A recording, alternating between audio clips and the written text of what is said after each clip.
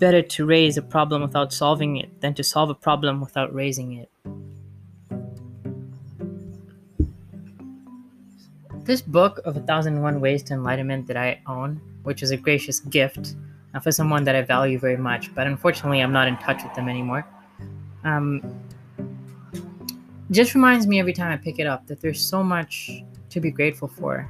Whether or not there's a lot of hate in the world, there's a lot of suffering in the world, or a lot of pain, there's always things to be grateful for. And even though I haven't been in touch with the individual that has given me this book, each day that I pick it up, I think about them. And I appreciate them. And they may never know and they may never feel it. But I know somewhere in some life, maybe this life, they for sure are aware that even though we don't talk and haven't talked in many months, we're still connected. Welcome to Innovate. It's a beautiful day outside. Wonderful time to take a break and relax and take a look at what is around you. What can you appreciate? In today's episode, I want to talk about the satisfaction of doing work, anything, and taking that satisfaction through completion is an even more satisfying feeling. It's easy to sit on the couch and do nothing and lie around and watch TV. Sometimes it's fun. I don't watch TV anymore, but from time to time, it's okay to indulge in a movie. Watch some Netflix, hang out. It's okay. And we should enjoy those things. But when you engage in a task that requires cognitive effort, and you put in that effort, and you do the work, when you're done doing that work, you get this feeling, which I would call satisfaction. And we throw words around a lot, So when people say I'm satisfied, they may not really experience a true satisfying feeling, but it's the closest thing, or satisfaction is the closest concept that they know of to express what they're feeling.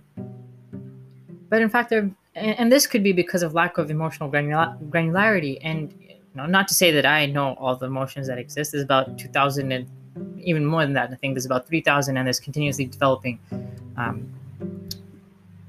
research and studies. And I think that expressing what we feel is just, it needs words. And the more words that there are in the world, the more we can express.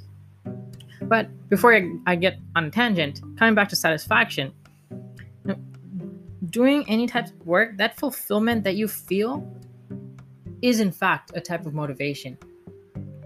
And to really feel that satisfaction, you just need to put your mind to something. And when you can break past the mental barriers that are preventing you from engaging in the task that you need to engage in, whether or not that is something that you want to or do not want to do, if it has benefit and there is some potential and it is required to be done, when you do it and you complete it, there's this wonderful feeling.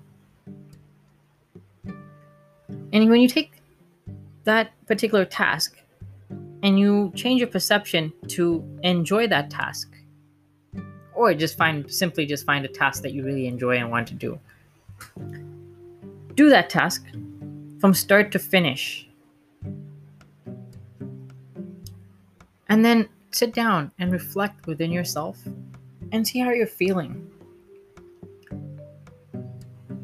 Feel the satisfaction. Feel that sense of accomplishment. And thank yourself for it.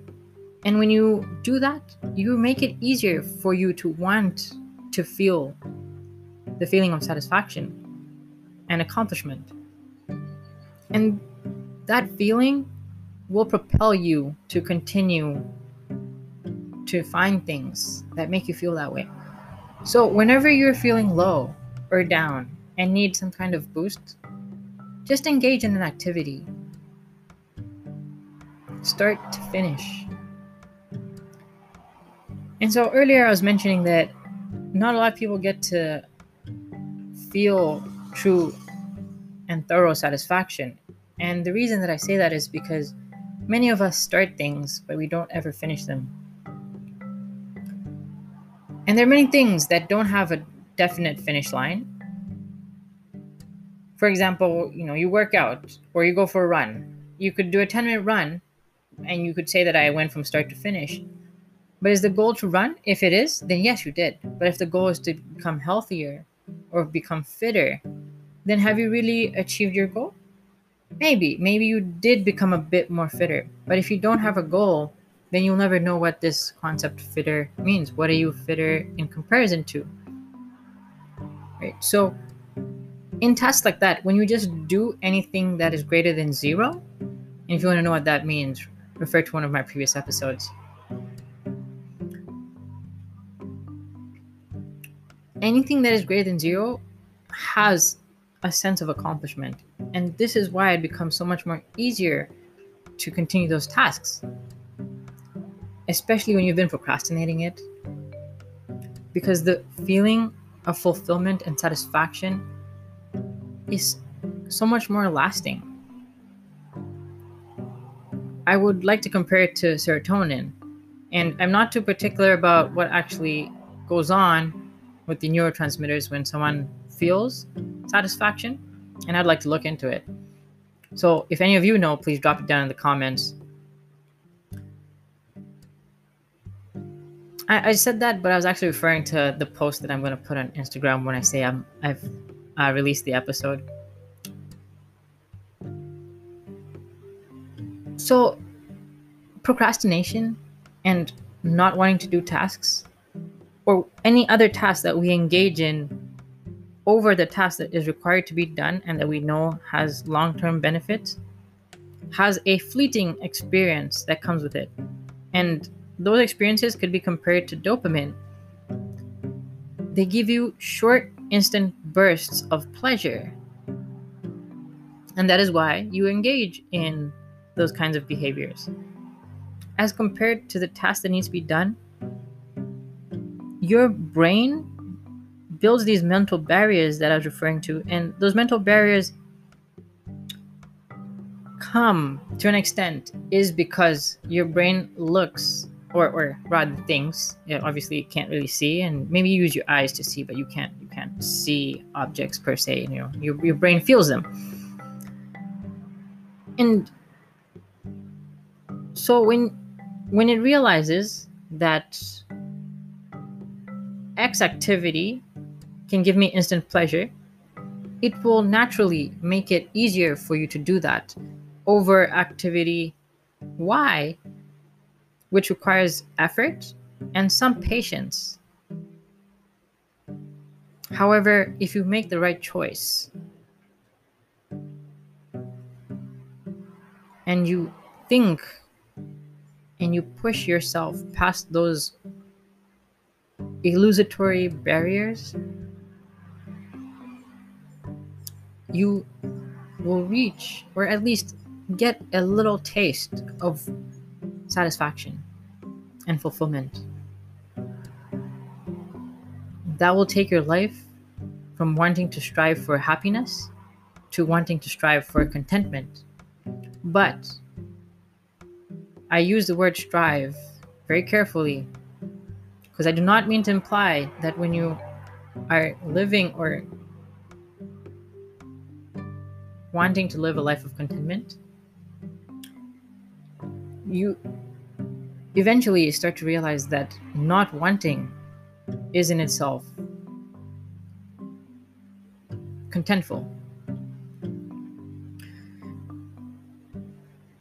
And so one should never really strive for a life of contentment, but they should just strive for a life of satisfaction, of good choices, reflection, being themselves and being authentic.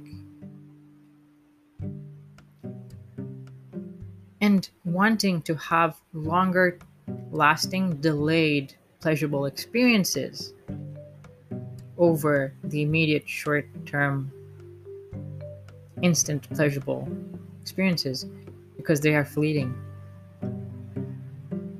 And so when you strive for anything fleeting, you will never achieve it, because even when you do achieve it, it will just continue to run. And when it runs, you will run. And if you keep running, you might just die running. Run and chase and dream and achieve. Or reflect on what you're trying to achieve.